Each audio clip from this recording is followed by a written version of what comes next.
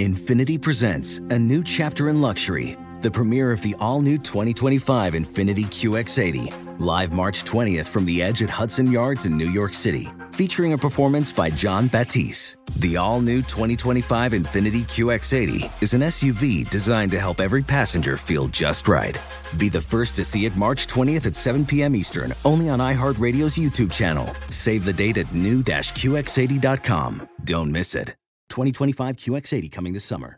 With the new Dexcom G7, you can achieve better diabetes results without painful finger sticks. It sends your glucose numbers to your compatible phone or watch so you can always see where you are and where you're heading. See how food and exercise affects your glucose, making it easier to spend more time in range and lower your A1C. Take more control of your diabetes with the #1 recommended CGM brand. It's easy to get started today at Dexcom.com. That's Dexcom.com. Dexcom data on file 2023. If your glucose alerts and readings from the G7 do not match symptoms or expectations, use a blood glucose meter to make diabetes treatment decisions. For a list of compatible devices, visit Dexcom.com/compatibility. Are you self-conscious about your smile due to stains? Have you ever wished that you had a whiter and brighter smile? Smile Actives is a safe and affordable alternative to expensive whitening procedures. You simply add Smile Actives gel to your toothpaste every time you brush your teeth, making it the easiest teeth whitening solution out there. In a clinical trial, Smile Actives users reported up to 5 shades whiter on average, all within 7 days. No change to your routine, no extra time.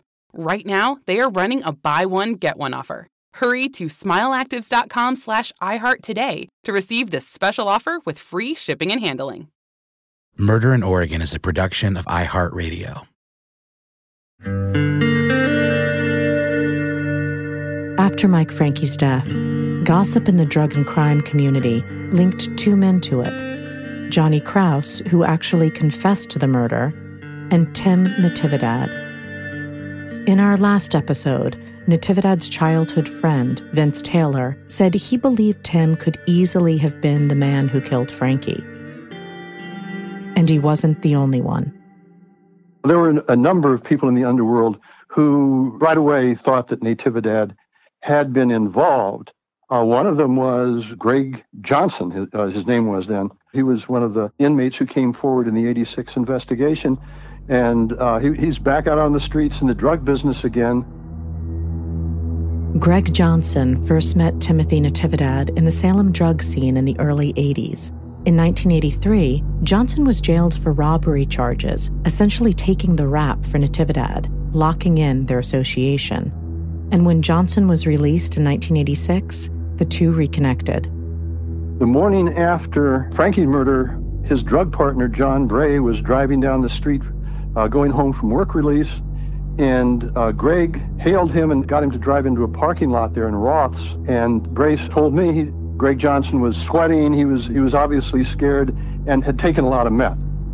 And he told him that he had picked up Tim Natividad the night before at the Dome building. And that's all Bray could get out of him, but it was clear, he said, that Johnson was trying to tell him he knew something about the murder.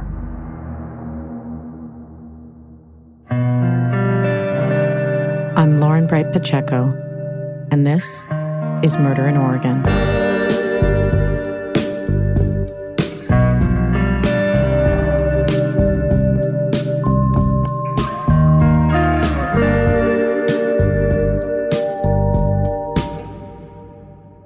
Nigel Jaquess is a Pulitzer Prize-winning investigative reporter who writes for the Willamette Week in Portland.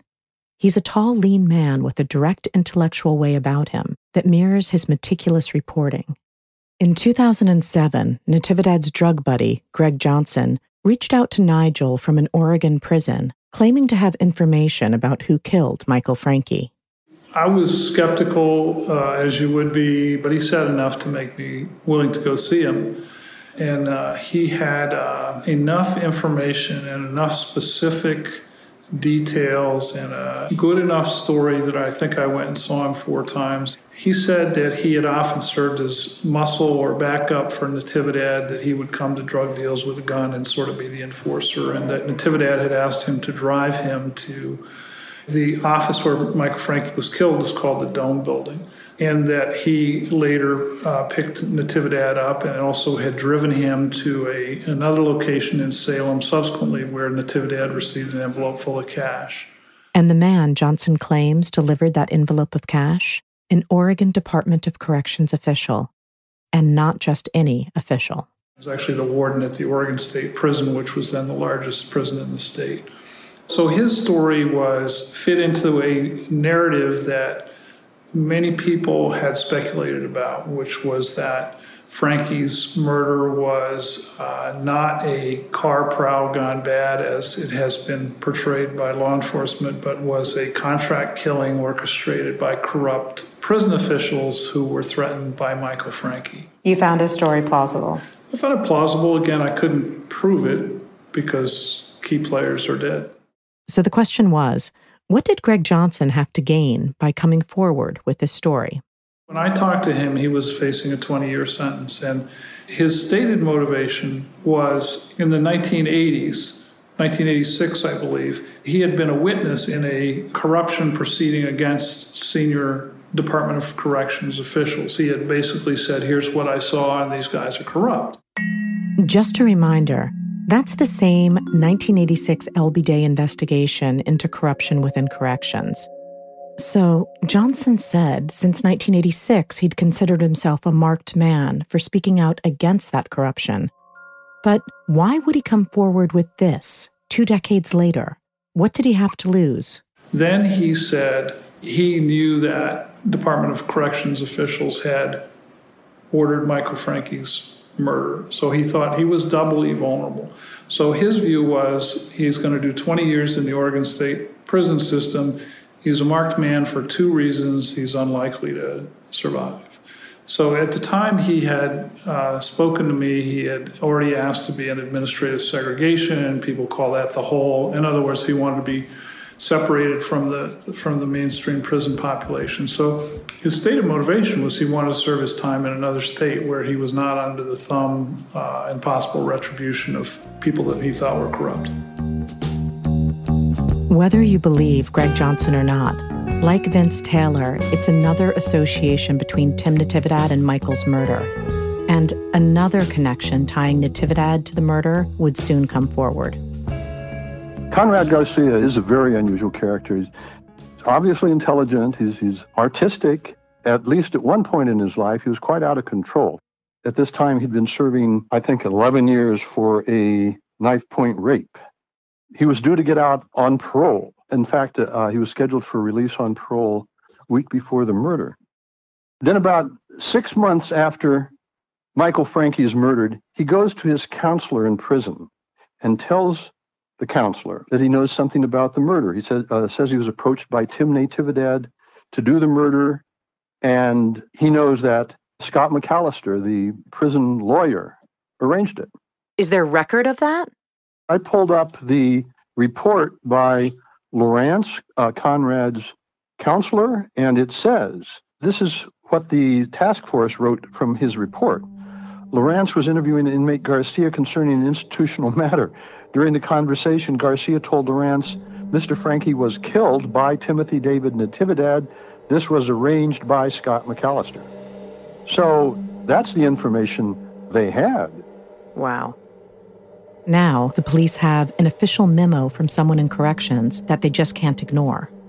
The counselor, Lawrence, then does what he's required to do, and he writes a short memorandum on what Conrad has told him, and sends it to the Frankie task force, which of course creates a problem for them because it's now part of the public record, and they can't pretend it doesn't exist. So they send one of the lead detectives, Ken Pesina, to talk to Conrad. And it's clear from Pesina's report that they're not really much interested in talking about Natividad, and he doesn't even ask about McAllister. The lead detective on the task force doesn't even ask Conrad Garcia about it. Or if he did, he sure didn't write anything about it. I've got his report here too. Nothing about McAllister. So then what happens to Natividad as a suspect in the investigation at that point? So he's effectively dropped, and that's pretty much the end of Natividad as far as the official investigation goes. That's incredible. They can't pursue him without pursuing McAllister.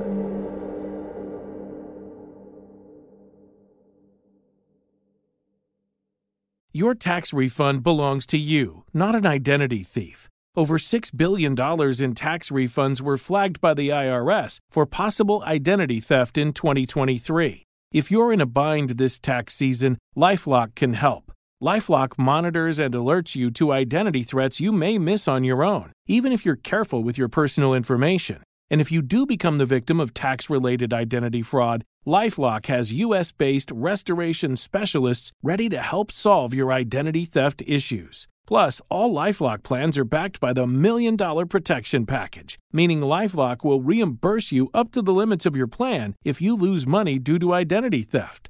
Let LifeLock help you protect your financial information, so all you have to worry about is what to do with your tax refund. Go to LifeLock.com/iHeart and save up to 25% your first year. That's 25% off at LifeLock.com/iHeart. Identity theft protection starts here. Witness the dawning of a new era in automotive luxury with a reveal unlike any other as Infiniti presents a new chapter in luxury, the premiere of the all-new 2025 Infiniti QX80. Join us March 20th live from the Edge at Hudson Yards in New York City, featuring an unforgettable performance by Grammy and Academy Award-winning singer, songwriter, and composer, Jon Batiste.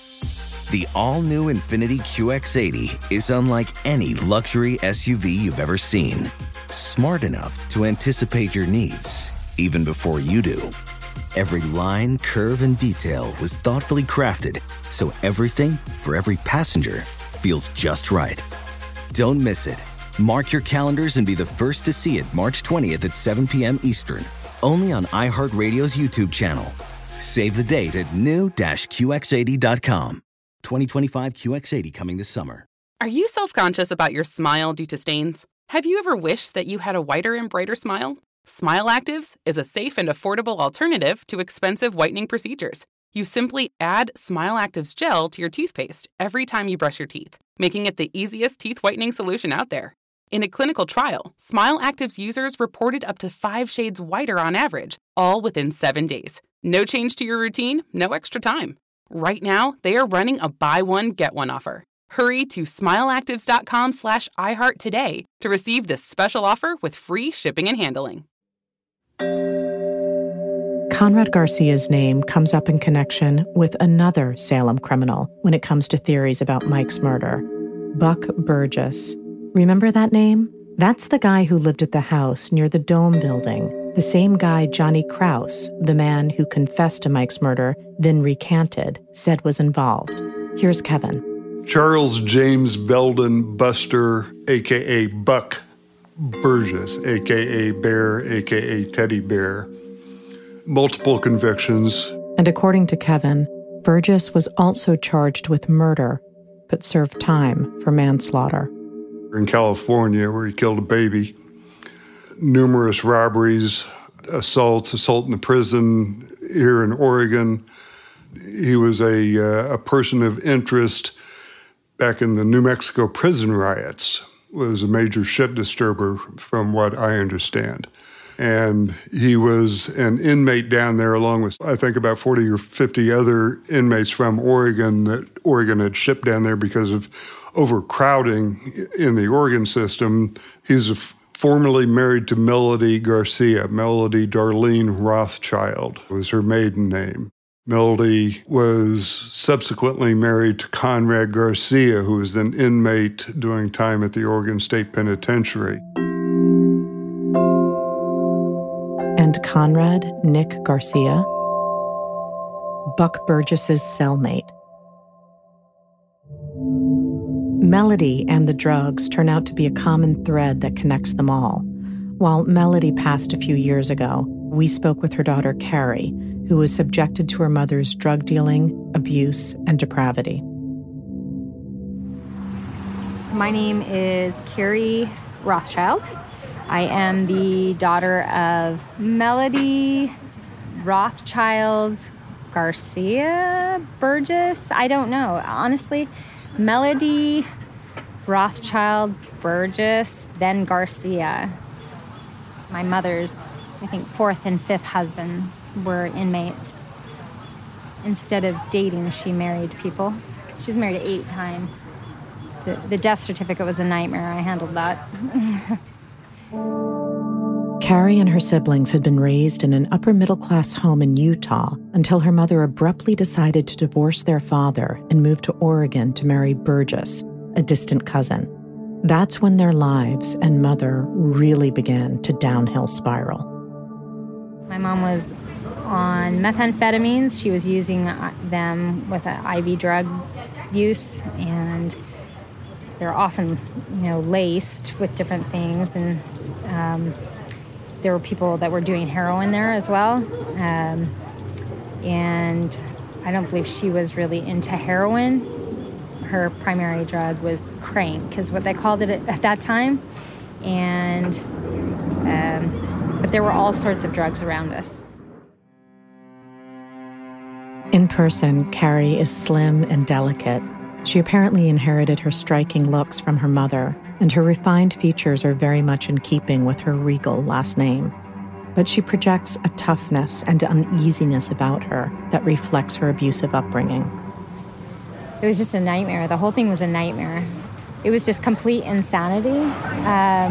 My mom was just not a mother. I don't really know, as far as my sister and brother and I, there was no sense of family. My mom was just completely doing everything and anything, for her own self, for visitation. Her life completely involved getting up and going to the prison. She literally would do her makeup in the morning and go do prison visitation, come back and do her makeup and go to the prison again. And that was absolutely the center of her life. That was it.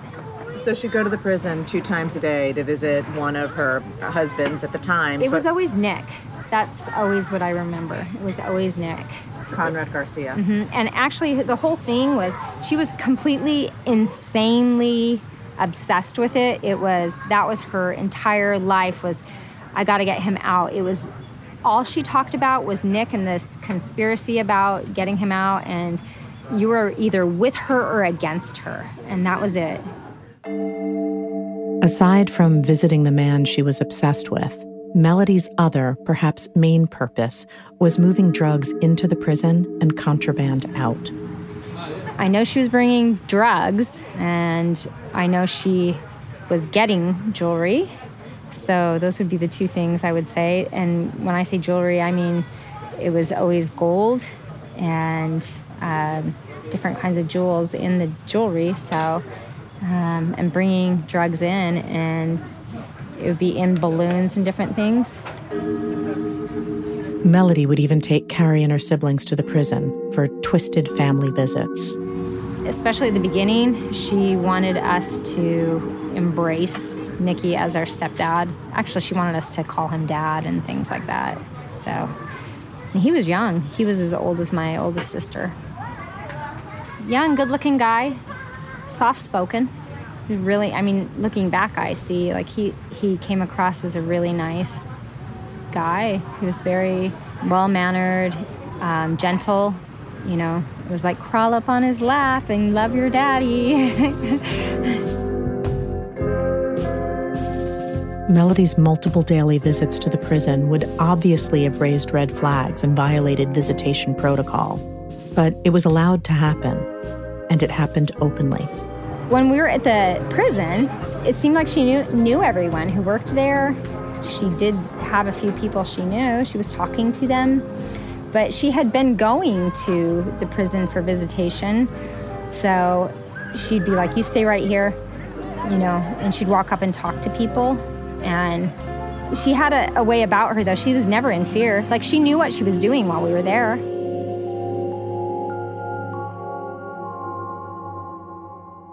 Here's Kevin's take. She's moving a lot of drugs into the joint. She's going in to visit 3 times a day, 7 days a week, which is unheard of. You've got to have some sort of connection there to get in that many visits. You're not allowed that many, that often, unless your name doesn't go on the visitation records. So you must have known somebody that could get you in without documenting your visit. I look back now and remember she didn't seem scared, I remember her having to go into the bathroom And I think that's what they did, is they put stuff in the bathroom and then the inmate would go in the bathroom and get it and, put it in their butt or mouth or wherever. Melody's interaction with the prisoners and corrections officials wasn't limited to prisons, and Carrie's home soon deteriorated into a disturbing flophouse. Due to overcrowding in the prisons, inmates would be given periodic passes, and they'd wind up crashing at Melody's place to very physically reconnect with their wives or girlfriends. They would do conjugal visits at your house. Yes. So while they were getting out on pass to do whatever job it was to, trade for an early parole release, their wives would be able to meet them at our house and see them that night or nights while they were out. And nobody would be the wiser. Yep. And according to Kevin, prisoner passes were also passed out for favors. The people that were involved could get inmates out at any time at their leisure without their permission slip getting signed from the maximum security prison. It got to be pretty bad around there.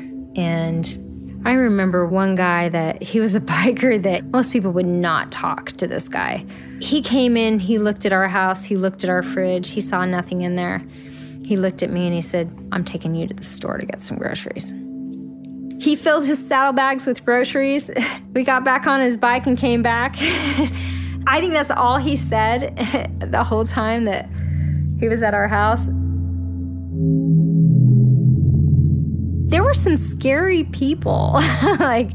I probably shouldn't have gone on his motorcycle. I think back, but he probably wasn't a rapist or child abuser, but he was probably out to do a hit. So 24/7, there are people coming in and out of your constantly. house? And they're crashing at your house? They're fucking, they're ruining things, they're stealing, they're doing drugs, there's needles. I mean, it's horrible.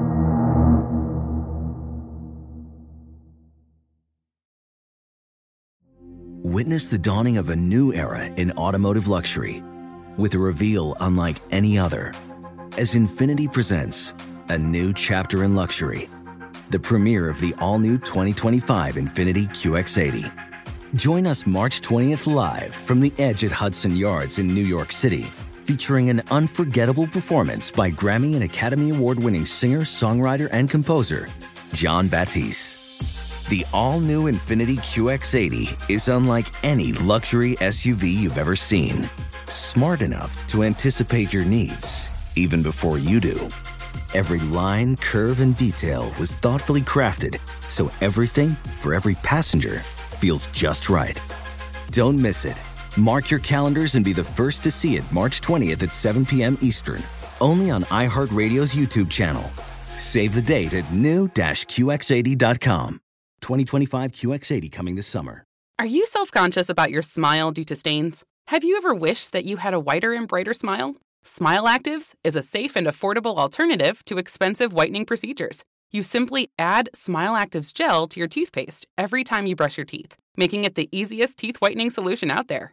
In a clinical trial, Smile Actives users reported up to 5 shades whiter on average, all within 7 days. No change to your routine, no extra time. Right now, they are running a buy one, get one offer. Hurry to smileactives.com/iHeart today to receive this special offer with free shipping and handling. Okay, quick math. The less your business spends on operations, on multiple systems, on delivering your product or service, the more margin you have and the more money you keep. Obvious. But with higher expenses on materials, employees, distribution, and borrowing, everything costs more. So to reduce costs and headaches, smart businesses are graduating to NetSuite by Oracle. NetSuite is the #1 cloud financial system, bringing accounting, financial management, inventory, HR into one platform with one source of truth. With NetSuite, you reduce IT costs because NetSuite lives in the cloud with no hardware required, accessed from anywhere. You cut the cost of maintaining multiple systems because you've got one unified business management suite. And you're improving efficiency by bringing all your major business processes into one platform, slashing manual tasks and errors. Over 37,000 companies have already made the move. So do the math. See how you'll profit with NetSuite. Now through April 15th, NetSuite is offering a one-of-a-kind flexible financing program. Head to netsuite.com/stereo right now. netsuite.com/stereo. netsuite.com/stereo.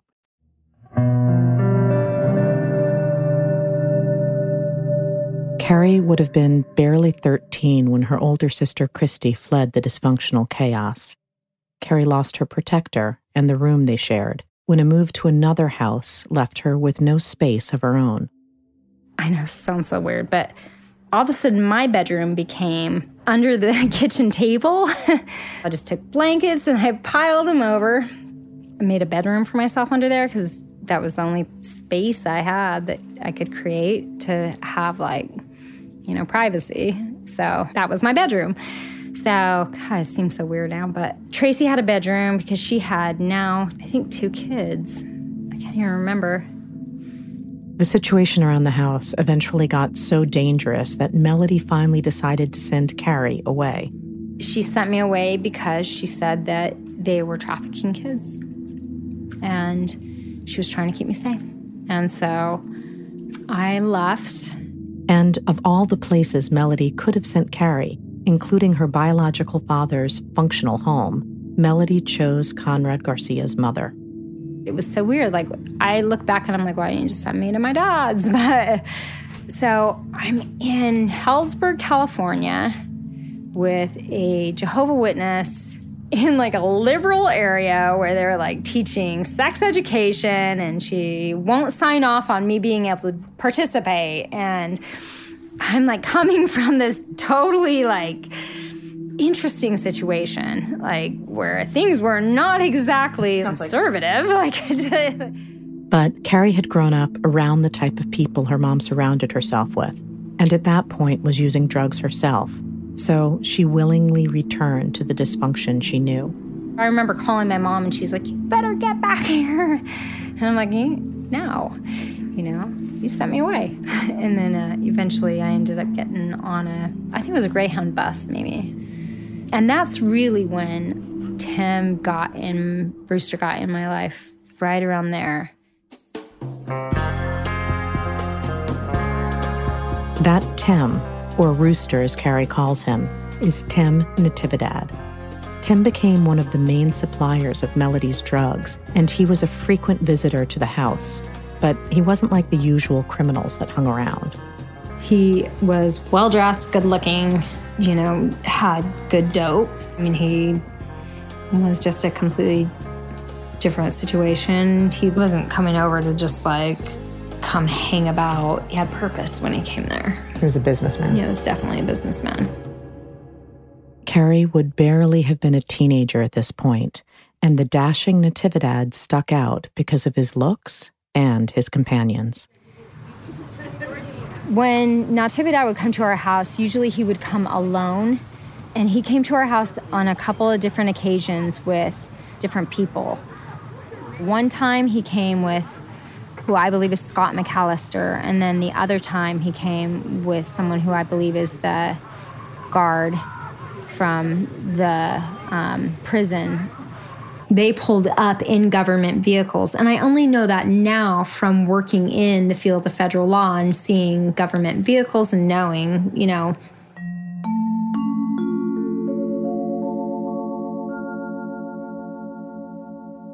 Well, we know that she definitely recognized a guard from the prison who she'd seen at the visitor's desk.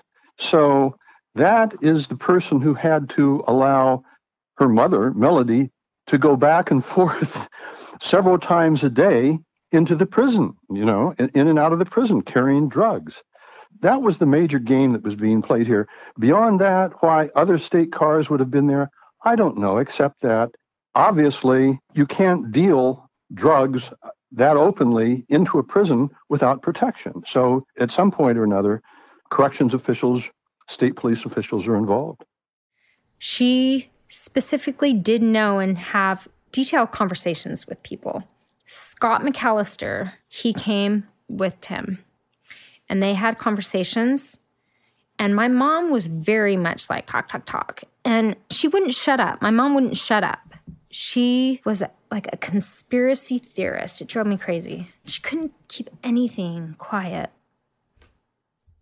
I questioned Phil about Carrie's recollection of the players involved. She also believes that she saw Scott McAllister in her house. Did she mention that to you? Oh, yeah. She said that she saw his picture in the paper. And she said, oh, yeah, I remember him. He was in our house. At this point, we want to stress that we have attempted to reach out to Scott McAllister and others mentioned in this podcast multiple times via phone, email, and certified letter requesting an interview and/or statement regarding the murder of Michael Franke.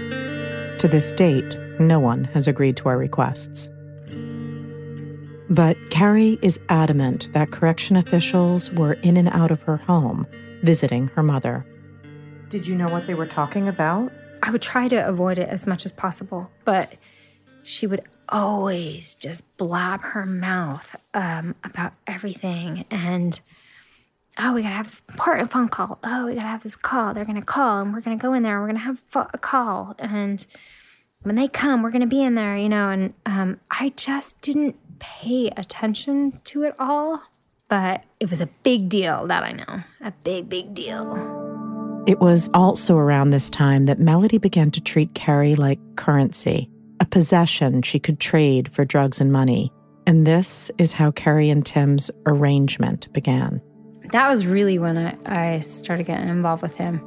And he started coming around, and then he would just take me away, you know, kind of like take me away. And I remember I was really intrigued with him. He was always on his motorcycle or in a fancy car. And it was, you know, I much preferred to be there, you know, like, oh, I hated being at my mom's. It was just way better. But then it was always like I needed to shut up when I was around people that he was with. And I was okay with that. Like, I was much, much happier doing that, like, than being at my mom's house. You're 14. He's how old? 20-something, 23, 20-something, I don't even know. What kind of relationship did you guys have? So I guess this is the weird thing is that, like, I don't know. Like, I think that she thought that she was going to be selling me for sex. And at the time, I was still a virgin, you know? And when I went with him, you know, at first it was really, really tense. And I remember, like, him coming around at first, and he had gotten chlamydia. And so he was taking, like, pills for chlamydia. Oh, God. At one point, when he was like, are you, like, you good with this? And I was like, I've never, like, done this. And he was like, you what? You've never, you know? And I'm like, oh. And maybe it was Carrie's innocence, or her young age, or just pity, but Tim Natividad did something decent. He didn't push himself on me at all. And then he was like, I paid your mom for you to come with me. And I'm like, oh. I think at that point I was just like, everything just like sunk in. And he was like, I'm going to take care of you. In a very heartbreaking way, Tim became more of a caretaker to Carrie than her own mother. It's like it's such a feeling of betrayal from the person who's supposed to protect you, but he paid my mom again and again. And he never, ever made me be with him. Never. So it was really confusing, you know? I thought I was in love with him, you know? He bought me jewelry. He made sure I was fed. Carrie's home life was so unbearable that to her, time spent with Natividad was just better by comparison, even when he would take her along on drug deals, and worse. I'd go with him and I would be quiet and I wouldn't look if he didn't want me to look. And he did a lot of really bad things, you know. a lot of really bad things. And it was really confusing. He was always really, really good to me. It was really, really difficult to sort out. It's hard when somebody's character is so conflicted, and I think he was a really conflicted person. I'd hear him, fighting with people in the other room all the time, and he just wanted to be like a big mobster. As much of a caretaker as Natividad may have been, and despite Carrie's fondness for him, he was dragging her into extremely dangerous situations. I remember one time we literally, picked up kilos of stuff, and I just was with him, and I'm literally, I was so high because the meth or crank, whatever it was so strong that I was, wound up, and I just didn't know what I was doing, And I'm literally, lifting kilos. I didn't know there were kilos, but I'm just helping him, load them into Shorty's van. So many of them. A quick aside, Shorty is Shorty Hardin, a drug-dealing cohort of Natividad who will also figure into the Frankie murder trial. Back to Carrie and Natividad. He was moving so much. I mean, probably 50. And I wouldn't shut up because I was so high. And I mean, I was a young girl anyway, so I wouldn't shut up, but I just was so spun out. All I wanted was to not be at home. So that's all I wanted, was really to go with him because it was better. Carrie would witness Natividad's irrational and violent side firsthand. We were at a house in, I don't even know where it was. I was too young to drive, and I didn't know exactly where, but, we would go places, and there would be dealings or whatever they were doing. I don't know. I would never ask. I would sit outside. I would wait if I needed to wait in the car, in the van, or in the kitchen, or whatever. And this time I was sitting at a table with a woman, and he was in another room, and there was a lot of shouting, and then there were some gunshots. Then the door opened, and somebody in the other room, obviously, I don't know if it was him, had shot one of the people that he was with and killed him. And he had them over his shoulder, and I'm pretty sure it was the woman that I'm sitting with. It's her boyfriend or husband. And she just started screaming.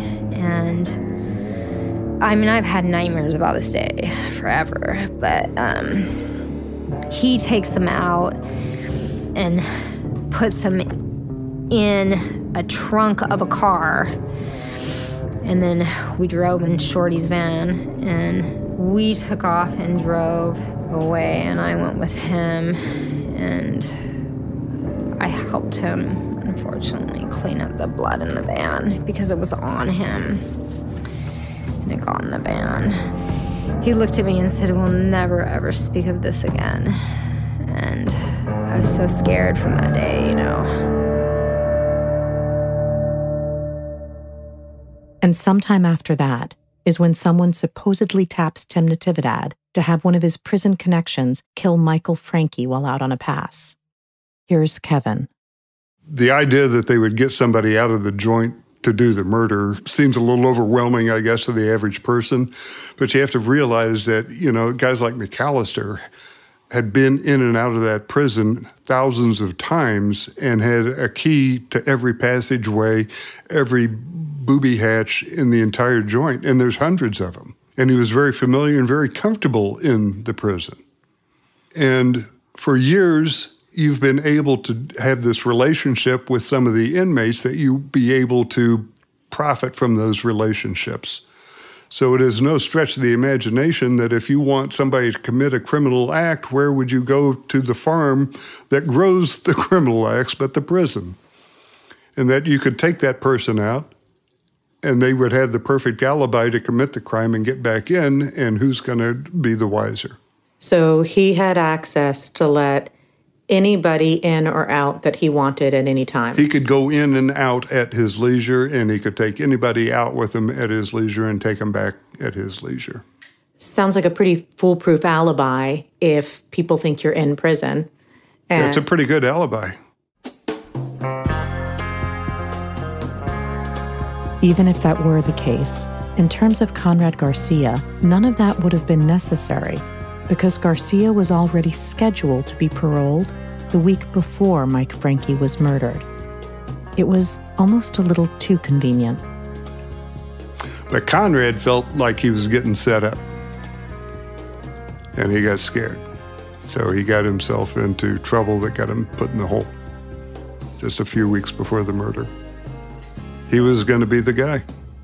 Years after Michael's murder, when the theories regarding Tim Natividad and Scott McAllister began to emerge, Kevin wanted to speak to Conrad Garcia face-to-face to confirm the things he'd heard. So he tracked him down at a halfway house in Portland. I went up there and asked the guy I'd like to meet Conrad Garcia, and he wanted my name, sign in. And he said, I don't know if he wants to talk to you because I know why you're here. And he went and talked to Conrad, and Conrad came out, and he said, let's go sit down. I got some things to tell you. You know, you expect a pretty rough character, but he seemed like he was very muscular and, you know, had obviously been in the weight room a lot. He said that he felt guilty that Mike was dead, that he could have prevented it if he'd opened his mouth sooner. And he started crying. And I started crying to see him crying. And he apologized to me that he didn't stop it.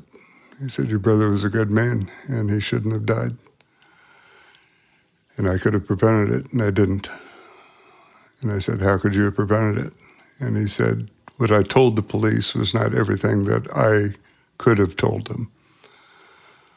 I knew specifically that Tim Natividad wanted me to kill Mike Franke, not just a big guy with corrections.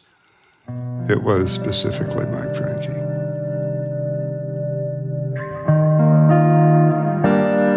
On the next murder in Oregon, another woman linked with Tim Natividad reveals his obsession with his weapon of choice. Tim always carried a knife.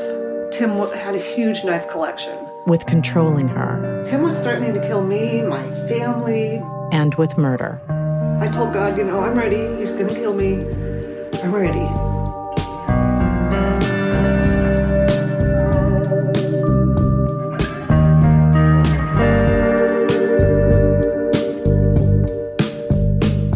Murder in Oregon is hosted by Lauren Bright Pacheco and Phil Stanford. Executive producers are Noel Brown, Lauren Bright Pacheco, and Phil Stanford. Supervising producer and lead editor is Taylor Chacoin. Sound design by Tristan McNeil. Story editing by Matt Riddle.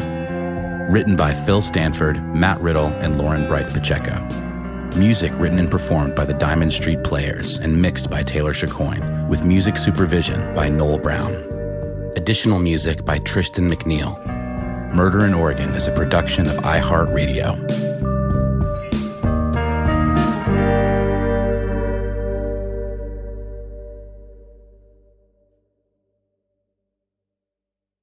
Infinity presents a new chapter in luxury, the premiere of the all-new 2025 Infinity QX80, live March 20th from the Edge at Hudson Yards in New York City, featuring a performance by John Batiste. The all-new 2025 Infinity QX80 is an SUV designed to help every passenger feel just right. Be the first to see it March 20th at 7 p.m. Eastern, only on iHeartRadio's YouTube channel. Save the date at new-QX80.com. Don't miss it. 2025 QX80 coming this summer. Are you self-conscious about your smile due to stains? Have you ever wished that you had a whiter and brighter smile? Smile Actives is a safe and affordable alternative to expensive whitening procedures. You simply add Smile Actives gel to your toothpaste every time you brush your teeth, making it the easiest teeth whitening solution out there.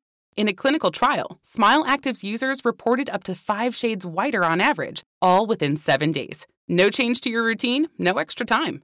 Right now, they are running a buy one, get one offer. Hurry to smileactives.com/iHeart today to receive this special offer with free shipping and handling. For the ones who work hard to ensure their crew can always go the extra mile, and the ones who get in early so everyone can go home on time. There's Grainger, offering professional-grade supplies backed by product experts so you can quickly and easily find what you need. Plus, you can count on access to a committed team ready to go the extra mile for you. Call, click Grainger.com, or just stop by. Grainger, for the ones who get it done.